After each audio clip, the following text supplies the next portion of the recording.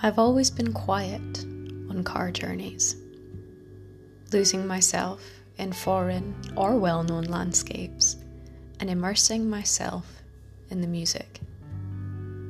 It became a form of escapism for me from a young age, my imagination fast becoming my best friend and constant companion, something that's never really changed. At times, certainly, the need to escape is less prominent. And that's the ultimate goal, I think.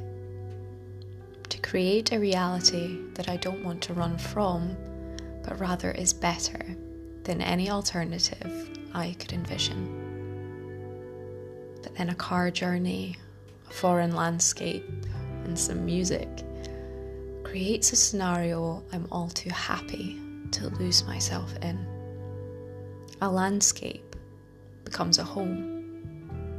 Sentences become character flaws. Music becomes a pivotal score, the plot ebbing and flowing with the notes.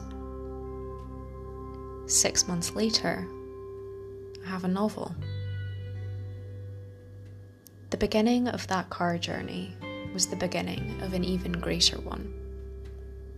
And perhaps that's the greatest lesson of all.